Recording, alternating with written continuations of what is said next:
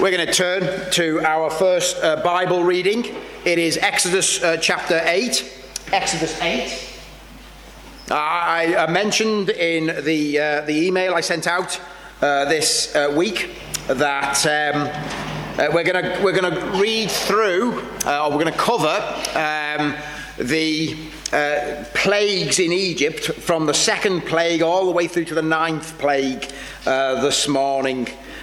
So quite a bit to read. We won't read the whole section, chapters 8, 9, 10 and 11, but we'll have a good go. Exodus chapter 8, we're on page 50 in the Black Church Bibles, and we'll read the whole of chapter 8. This is God's good, true and faithful word to us this morning. Then the Lord said to Moses, "Go into Pharaoh and say to him, 'Thus says the Lord, let my people go, that they may serve me. But if you refuse to let them go, behold, I will plague all your country with frogs.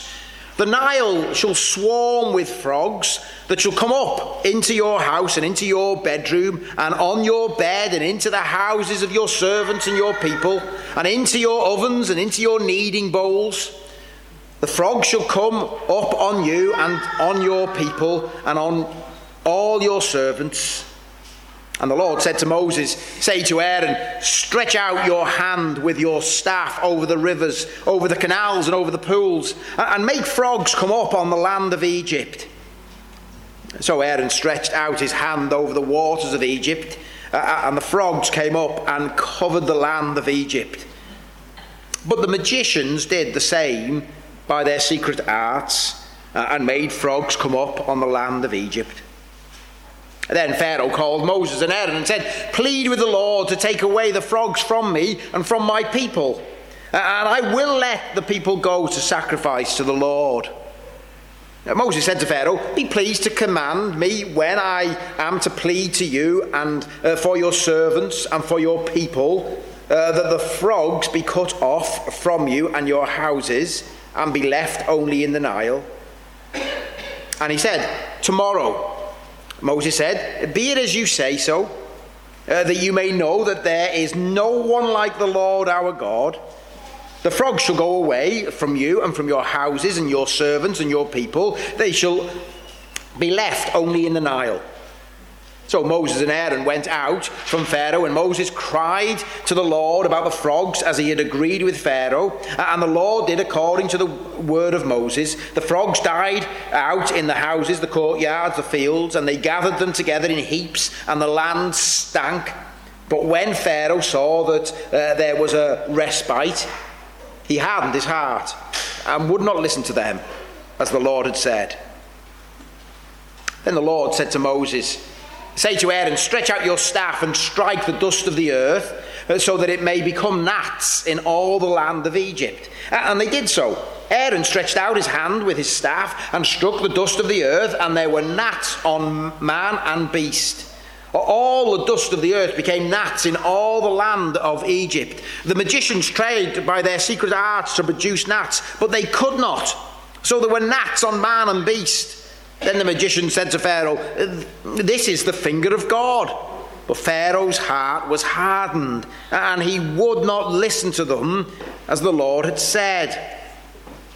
Then the Lord said to Moses, 'Rise up early in the morning and present yourself to Pharaoh as he goes out to the water, and say to him, "Thus says the Lord, let my people go, that they may serve me. Or else, if you will not let my people go, behold, I will send swarms of flies on you and your servants and your people and into your houses. And the houses of the Egyptians shall be filled with swarms of flies, and also the ground on which they stand. But on that day I will set apart the land of Goshen, where my people dwell, so that no swarms of flies shall be there, that you may know that I am the Lord in the midst of the earth. Thus I will put a division between my people and your people. Tomorrow this sign shall happen.' And the Lord did so. There came great swarms of flies into the house of Pharaoh and into his servants' houses. Throughout all the land of Egypt, the land was ruined by the swarms of flies. Then Moses called Moses and Aaron and said, 'Go, sacrifice to your God within the land. But Moses said, it would not be right to do so, for the offerings we shall sacrifice to the Lord our God are an abomination to the Egyptians. If we sacrifice offerings abominable to the Egyptians before their eyes, will they not stone us? We must go 3 days' journey into the wilderness and sacrifice to the Lord our God, as he tells us. So Pharaoh said, I will let you go to sacrifice to the Lord your God in the wilderness. Only you must not go very far away. Plead for me. Then Moses said, behold, I am going out from you, and I will plead with the Lord that the swarms of flies may depart from Pharaoh, from his servants, and from his people tomorrow. Only let not Pharaoh cheat again by not letting the people go to sacrifice to the Lord. So Moses went out from Pharaoh and prayed to the Lord, and the Lord did as Moses asked, and removed the swarms of flies from Pharaoh, from his servants and from his people. Not one remained. But Pharaoh hardened his heart this time also, and did not let the people go. Let us turn in our Bibles again. We are going to jump over the livestock dying, the boils, the hail. And we're going to begin to read at Exodus chapter 10 and verse 1. Exodus 10 and verse 1. I'm going to read all of chapter 10 and chapter 11.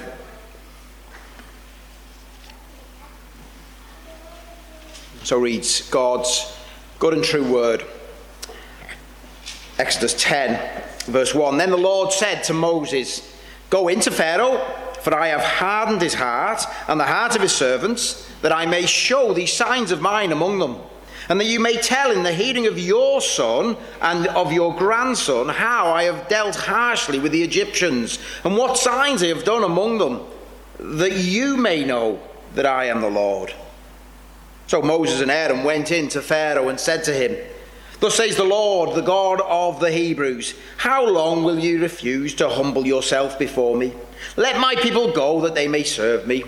For if you refuse to let my people go, behold, tomorrow I will bring locusts into your country, and they shall cover the face of the land, so that no one can see the land.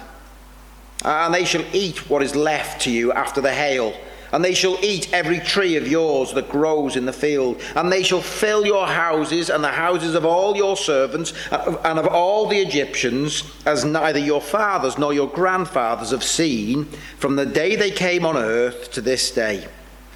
Then he turned and went out from Pharaoh.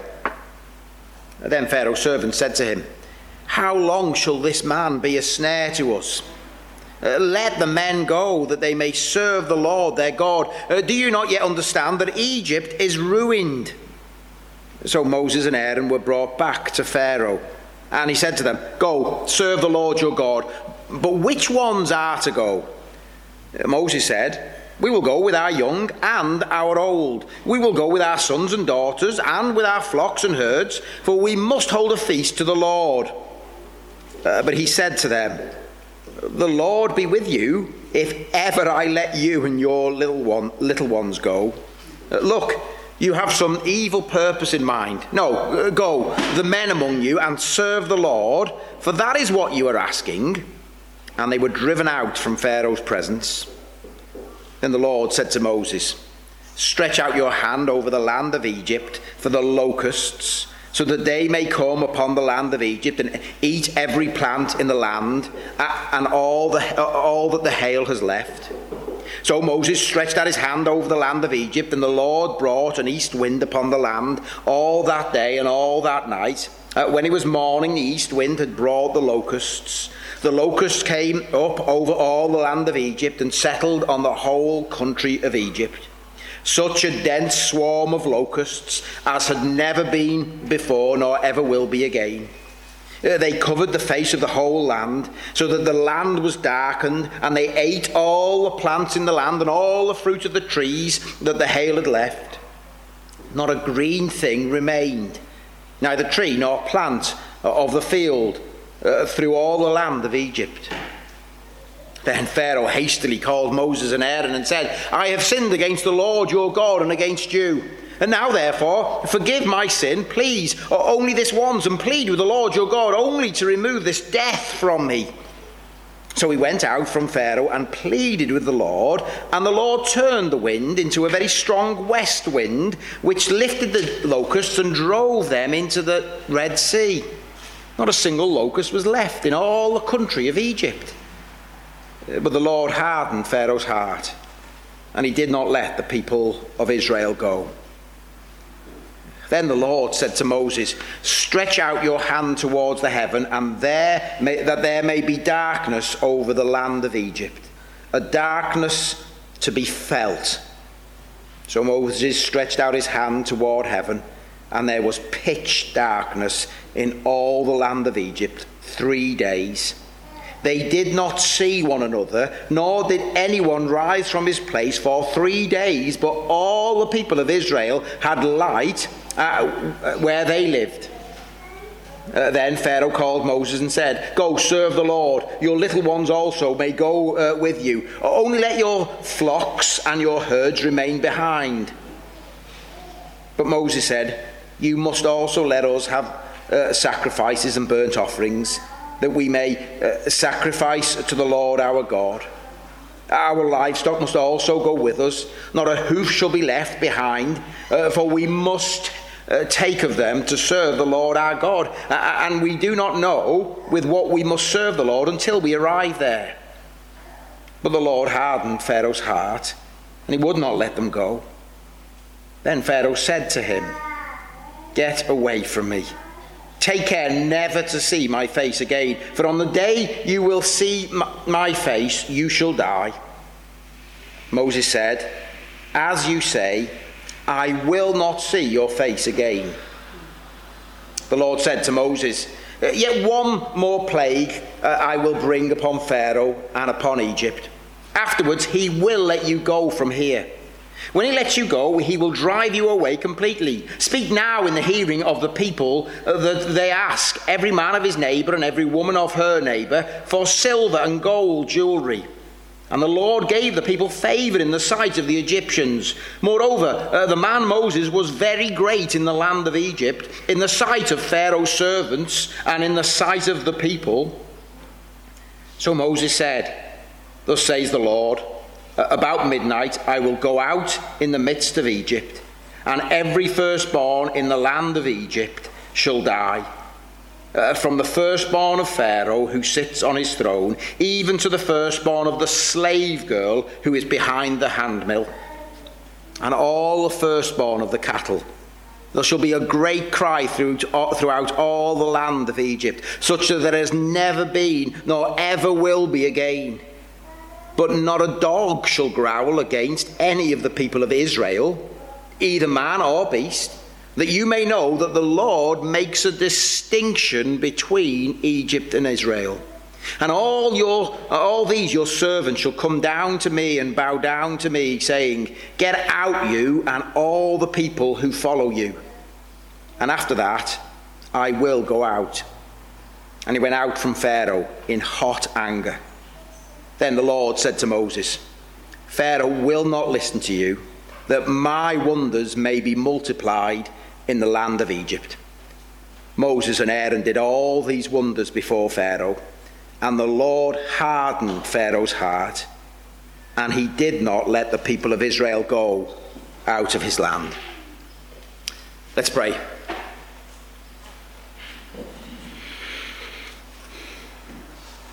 Oh, Heavenly Father, your word is true and good. Your word truly is a light to our path. And therefore we pray now, give us eyes to see wondrous things from your word. Heavenly Father, we pray on a hot morning that you'll enable us to concentrate and to focus. But more than that, Heavenly Father, that we might grasp something of your greatness, of who you are, and the glory of knowing you in Christ Jesus. In his name we pray. Amen.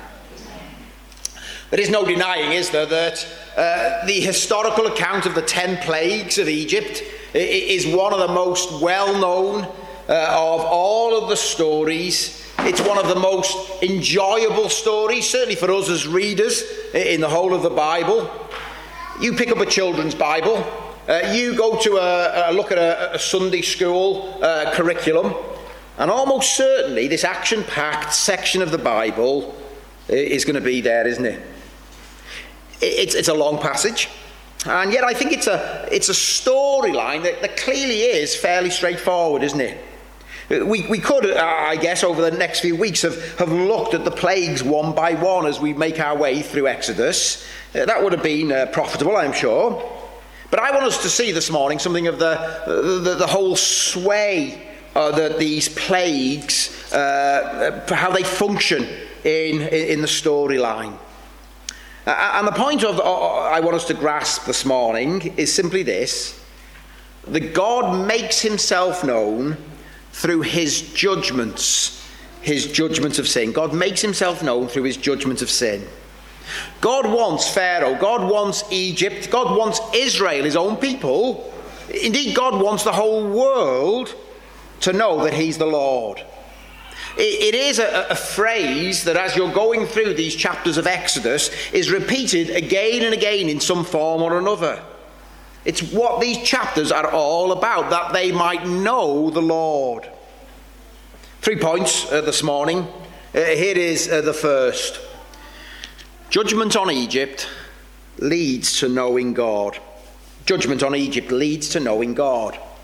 These plagues, these wondrous signs, they are the manner by which God will make himself known to Pharaoh. God makes himself known to Egypt. The first 9 plagues, I mentioned this last week, the first 9 plagues are arranged in 3 cycles. 3 cycles of 3 plagues that spiral down and down, and through which God reveals himself, God makes himself known. Let's just look how that works. Look at the first cycle. Remember last week we looked at the first plague, didn't we? The Nile turned into blood. The sign was announced to Pharaoh, and we're told the sign was announced at a particular time of day. Just flick back, we're going to be in and out of these passages. Flick back to chapter 7 and verse 15 if you've got your Bible open. And just look at God's instruction there for the first plague, chapter 7 and verse 15. God says to Moses, "Go to Pharaoh in the morning as he is going out to the water. Stand on the bank of the Nile to meet him." A warning to Pharaoh of what's about to happen. An announcement in the morning as Pharaoh's going down to the Nile to wash. Then we have the second plague of frogs, where we began this morning, chapter 8 and verse 1. What do we read there? Then the Lord said to Moses, "Go in to Pharaoh and say to him, 'Thus says the Lord, let my people go that they may serve me. But if you refuse to let them go, behold, I will plague all your country with frogs.'" A warning to Pharaoh, but no time of day mentioned. That's followed by the third plague, isn't it? The third plague of gnats, or maybe it's better as lice, chapter 8 and verse 16. And have a look at that plague in the Bible. There is no warning to Pharaoh at all. 8:16. Then the Lord said to Moses, "Say to Aaron, stretch out your staff and strike the dust of the earth, so that it may become gnats in all the land of Egypt." And they did so. Pharaoh's not consulted, not advised, not anything. The first cycle of these 3 signs. And the second cycle, it works in the same way. The first plague in the second cycle is the fourth plague, which spirals down in the next cycle.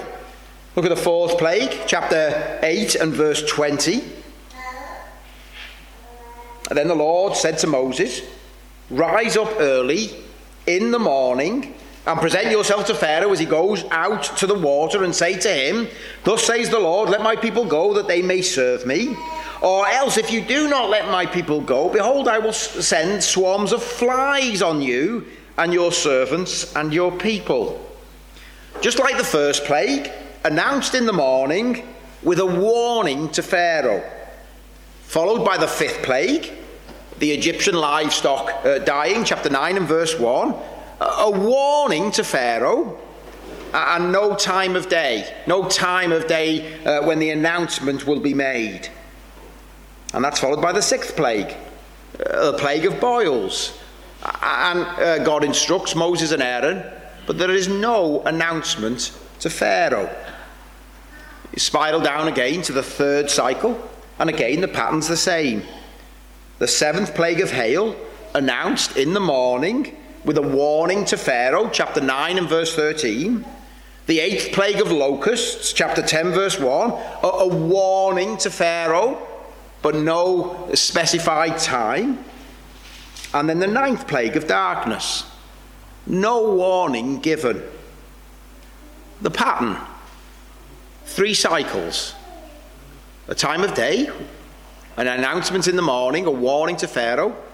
The 2nd plague in the cycle, an announcement to Pharaoh, no time specified. The 3rd plague in the cycle, no announcement, no warning. Increasing judgment. The plagues getting increasingly, progressively worse. The Nile turned into blood, as we saw last week, is not as severe as the livestock dying that falls at the end of the 2nd cycle. And that itself is not as severe as the death of the firstborn that falls at the end of these plagues. And the point is this: God here is intervening as the creator God, and God is intervening from outside of the world that he's made to show that he is Lord, that he is creator, that he is king of the world, the one who will judge and punish all that stands in his good way.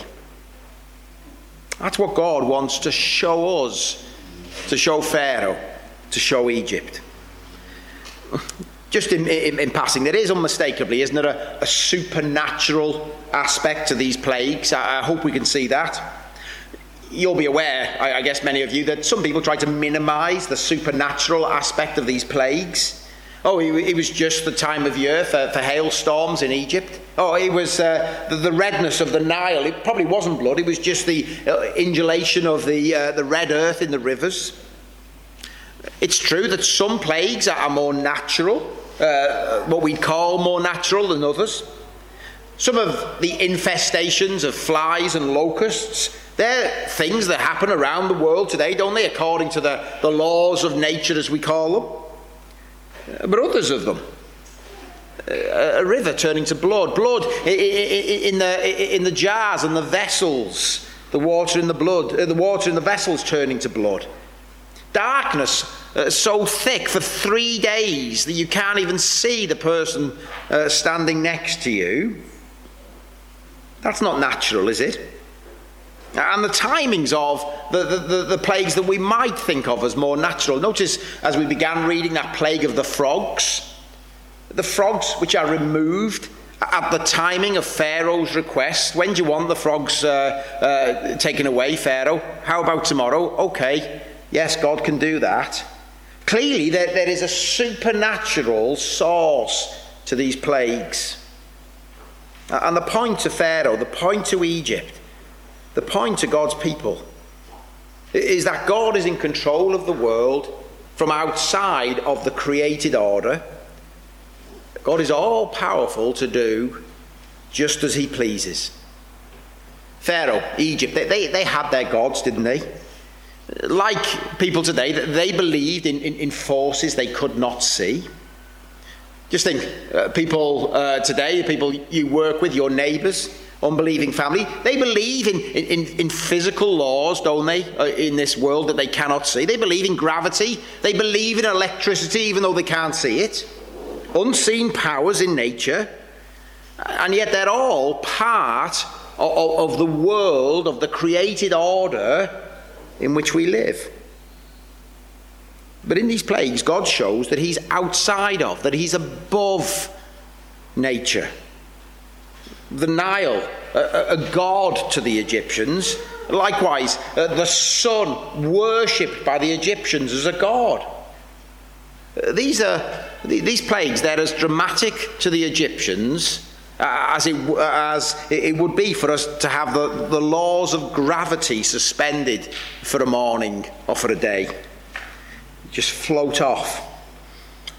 This is God, and he's acting from outside of the world order that he's made, acting to destroy, to take apart the good world that he's made.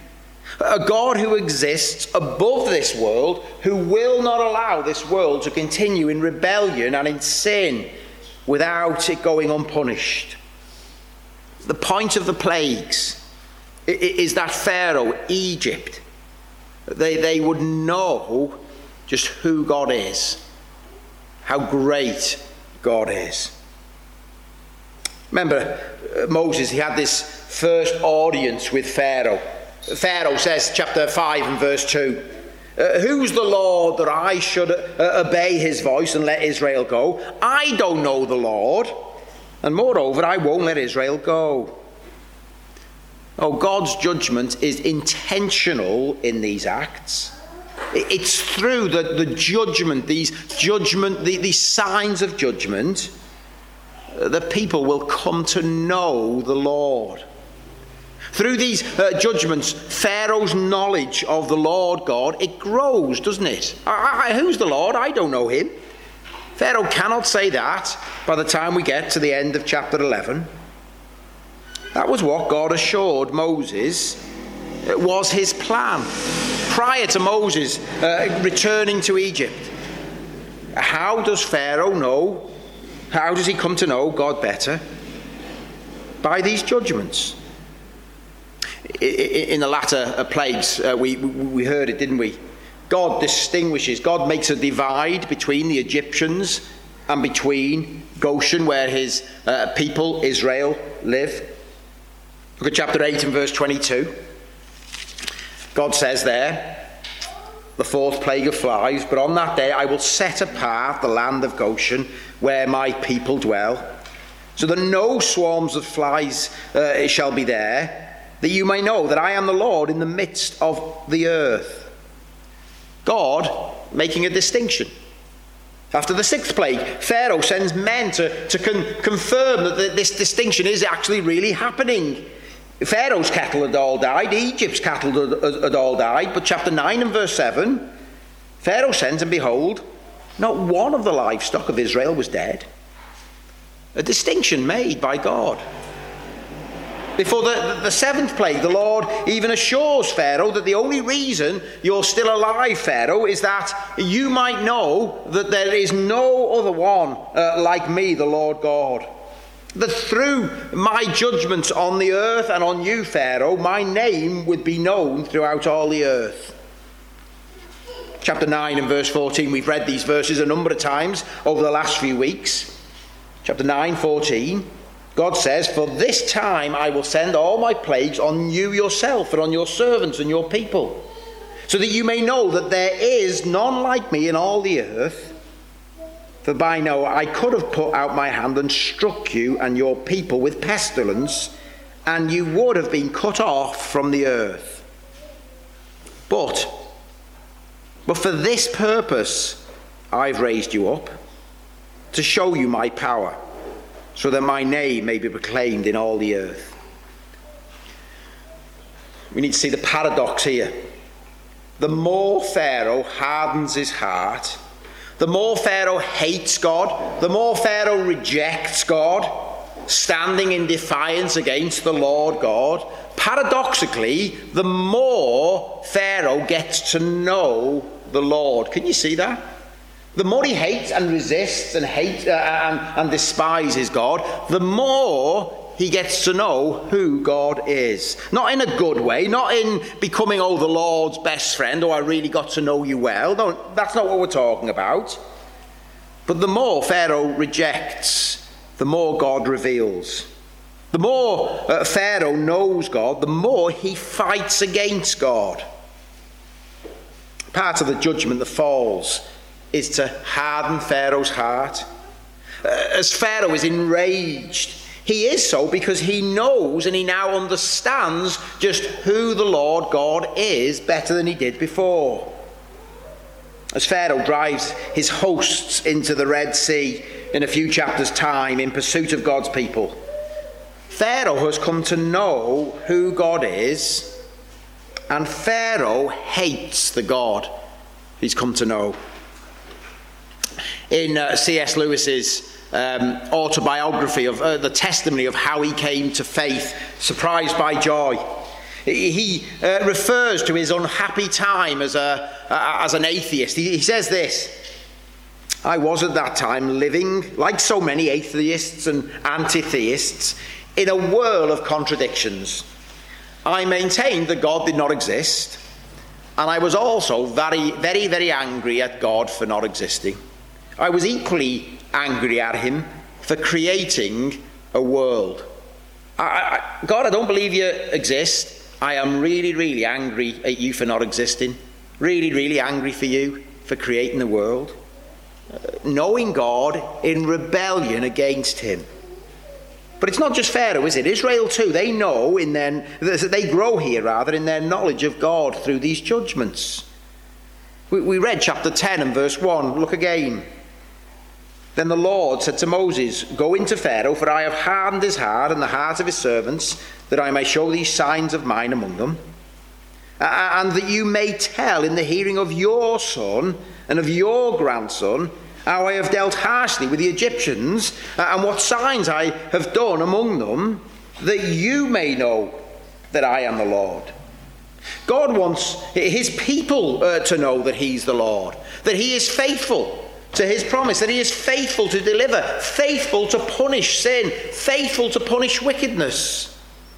The Lord who hates sin, the Lord who will rescue from bondage. God says, look, these signs to Pharaoh, they're the curriculum you're to teach your children and your grandchildren, so that they will know what kind of God I am. It's no mistake. Make sure they're in the Sunday school curriculum, Moses. These things will teach your children who I am. The Lord above creation, the Lord over creation, the Lord who hates evil, the Lord who hates oppression, and the Lord who loves you and will deliver you more than you could possibly imagine. God wants to make himself known to Pharaoh, to Israel, finally to the nations, as they grow in their knowledge of who the Lord is through these judgments. Through this lengthy narrative of the plagues, there is a clear divide that opens up, not just between Egypt and Israel, but also amongst the Egyptians. I don't know whether you noticed it. Some of the Egyptians, they come to see that the Lord is the real God. That God had said to Moses that he would do just that. After the third plague, as the Pharaoh's magicians are unable to repeat the sign of the earth becoming gnats, we read this. Chapter 8, verse 19. "The magician said to Pharaoh, 'This is the finger of God, Pharaoh. Pharaoh, this is God at work. We can't do this. We can't explain this.' Before the seventh plague, the Lord warns Pharaoh and the Egyptians of what he's about to do. And we're told, chapter 9 and verse 20, whoever feared the word of the Lord among the servants of Pharaoh, they hurried their slaves and their livestock into their houses. But whoever did not pay attention to the word of the Lord left his slaves and his livestock in the field." And as the eighth plague of locusts is announced, there are at least some amongst Pharaoh's servants, and they are pleading with Pharaoh. Chapter 10 and verse 7. "How long shall this man be a snare to us? Let the men go, that they may serve the Lord their God." Don't you understand, Pharaoh? The game's up. Egypt is ruined. You've lost. There's a God in heaven. So that by the time we get to the 10th, the final plague, chapter 11, verse 3, the Lord gave the people of Israel favor in the sight of the Egyptians. Moreover, the man Moses was very great in the land of Egypt, in the sight of Pharaoh's servants and in the sight of the people. There are swathes of people, swathes of Egyptians, and they can say, Pharaoh's not God's man. Pharaoh is not God incarnate. No, it is Moses who is really the man of God. It's Moses who really must be listened to. As the nations see these judgments, they are learning that it is Israel's God who is the true God, that they too must listen to, must trust in. But for this purpose, says God, I have raised you up to show you my power so that my name may be proclaimed in all the earth. So, the judgment on Egypt shows us who God is the way God reveals of knowing himself. Second point. The points get shorter, don't worry. Judgment on Egypt is a sign of a coming greater judgment. This judgment on Egypt, it is a sign of a greater coming judgment. All of the judgments on Egypt, they are signs that there is a future day of coming judgment on the whole world that is still to come. This series of judgments on Egypt, they all point to a coming day when God will bring to account all who defy him. These judgments, they are judgments in history, a warning to all, to you and to me this morning, that defiance against God, it cannot continue forever. Jesus is clear that the nations will stand before him to be judged. And on that day, God will give a knowledge of himself in a very real and clear way, won't he? All will know who the Lord is then. All without exception. Every knee will bow. Every knee, even those like Pharaoh. The Bible is clear, isn't it? That hell is a very real, fearful, terrifying reality. The spiraling realization of who really is God, of who God really is. An eternity of raging against God. The more Pharaoh comes to know God, the more he hates, despises God.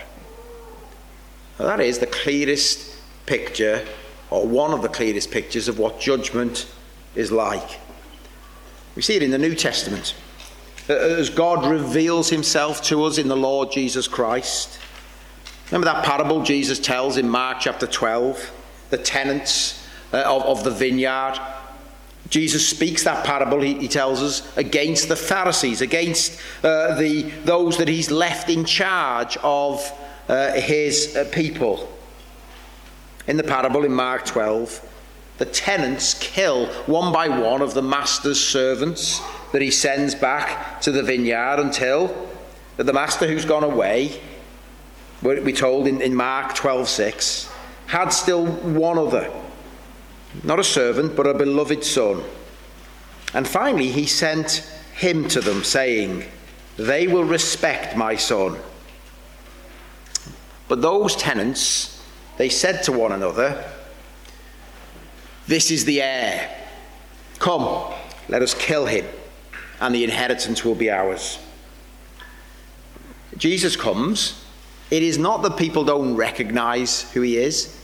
They see Jesus, they know who God is, and they say, this is the heir. This is God's son. We need to get rid of him. They reject him.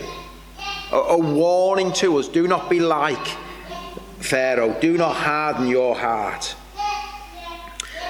The good news is that none of us here in church this morning, none of us have got a heart like Pharaoh's, or as hard as Pharaoh's heart will be by the time we get to the end of Exodus 11. But all of us this morning, you, me, we've all got partially hardened hearts, haven't we? You and me, we've all got areas of our life where we refuse God, we reject his word, we hold back from following wholeheartedly. Don't be like Pharaoh. Don't harden your heart Don't wait until it's too late. We can respond to God's word like Pharaoh. Respond to God like Pharaoh. Harden our heart. Don't want to accept or know God. Making your heart harder. Avoiding doing business with God. Friend, whoever we are this morning, there's a coming day, isn't there, when we will see God for who he is in all of his glory. When we will know the Lord without doubt. Don't let the Pharaoh inside of you, who says, no, Lord, I won't surrender. I won't give up control. I like the control too much. Don't harden your heart today, because it will make things harder tomorrow.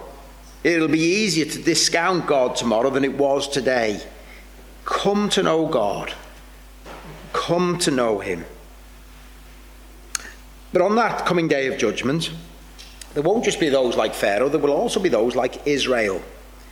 Those who will tell each other eternally how God has delivered them through a mighty act of judgment. How God sent his Son, the Lord Jesus, to overthrow the evil in the world and the evil in themselves. God will judge, and his judgment will lead to a whole new world. A choice to make. Will we be like Pharaoh, or will we be like Israel? Will we harden? Will we soften our hearts? When judgment comes, as it will, all will know the Lord. Only two possible options. Either we will kneel in terror, or we will kneel in joy. And therefore, thirdly, briefly, I want us to see that judgment on Jesus is the thing that leads to you and me knowing God. Judgment on the Lord Jesus, that's the thing that leads to us knowing God. You may have been asked this, I certainly have. How can you know for sure, certain, that there is a coming day of judgment? How could we really be sure that there is a day to come when judgment will fall? The world, it just seems to go on, doesn't it, from day to day? Well, we can be sure, we can know for certain that a day of coming future judgment will happen, because that future final judgment day has already begun, and it is available for all to see. God judged the Lord Jesus Christ at the cross. Actually, more accurate to say, isn't it, that God judged the sin of his people in the person of the Lord Jesus Christ on the cross. We believe in a future day of judgment. We believe in a hell, because the world has seen hell as Jesus suffered on the cross and died. As Israel could say, we've seen the judgments of God in his acts against Egypt. So we as Christians this morning, we can say, we have seen God acting in history to judge. We know what it looks like.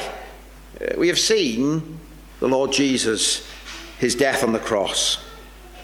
We have seen what it looks like. There was blood, there was skin shredded, there was opened wounds, there was darkness in the land, there was the death of a firstborn son. And it all happened, all poured out on God's perfect firstborn son, the Lord Jesus. Why? The Lord Jesus, he loved God with a perfect heart. His heart wasn't hardened. He knew the Lord. He joyfully obeyed his will perfectly, and yet God judged him, so that his judgment, through his judgment, we might be saved. In the plagues on Egypt, the Lord made a distinction between Egypt and Goshen. The families of Israel, they could look on the judgment on Egypt, and they would ask themselves, wouldn't they, why are we being saved from that judgment? As they watched, no doubt they asked, how come we're still safe? Why are we still secure? Likewise, Christians today, we look at the cross, we see God's judgment falling, and we ask, why are we secure? Why are we not judged? Because at the cross, God rains down the judgment that we do deserve, so that we might not receive it. Christ bearing it for us. That is why, isn't it, as Christians, we hate sin. Why those who follow the Lord Jesus, why we despise all sin, the little white lies, the greed, the jealousy, the anger, why we loathe sexual immorality outside of marriage. Because God's not only told us what sin is, but we have seen judgment fall upon sin. We've seen what it cost the Lord Jesus Christ as he was crushed on the cross. We've seen how Pharaoh hardened his heart, and we understand that we could harden our hearts too. You compromise a little today. Oh, my sin didn't really cost Jesus that much. It was only a little lie.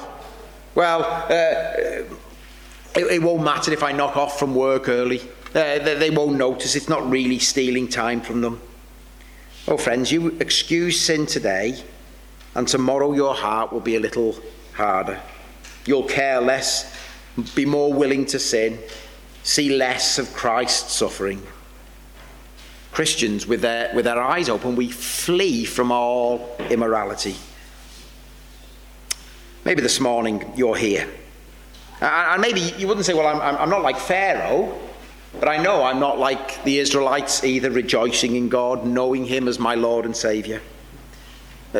Maybe you're looking at God's judgment falling, and you know it is only his grace, only by God's provision, that you could be saved from final judgment.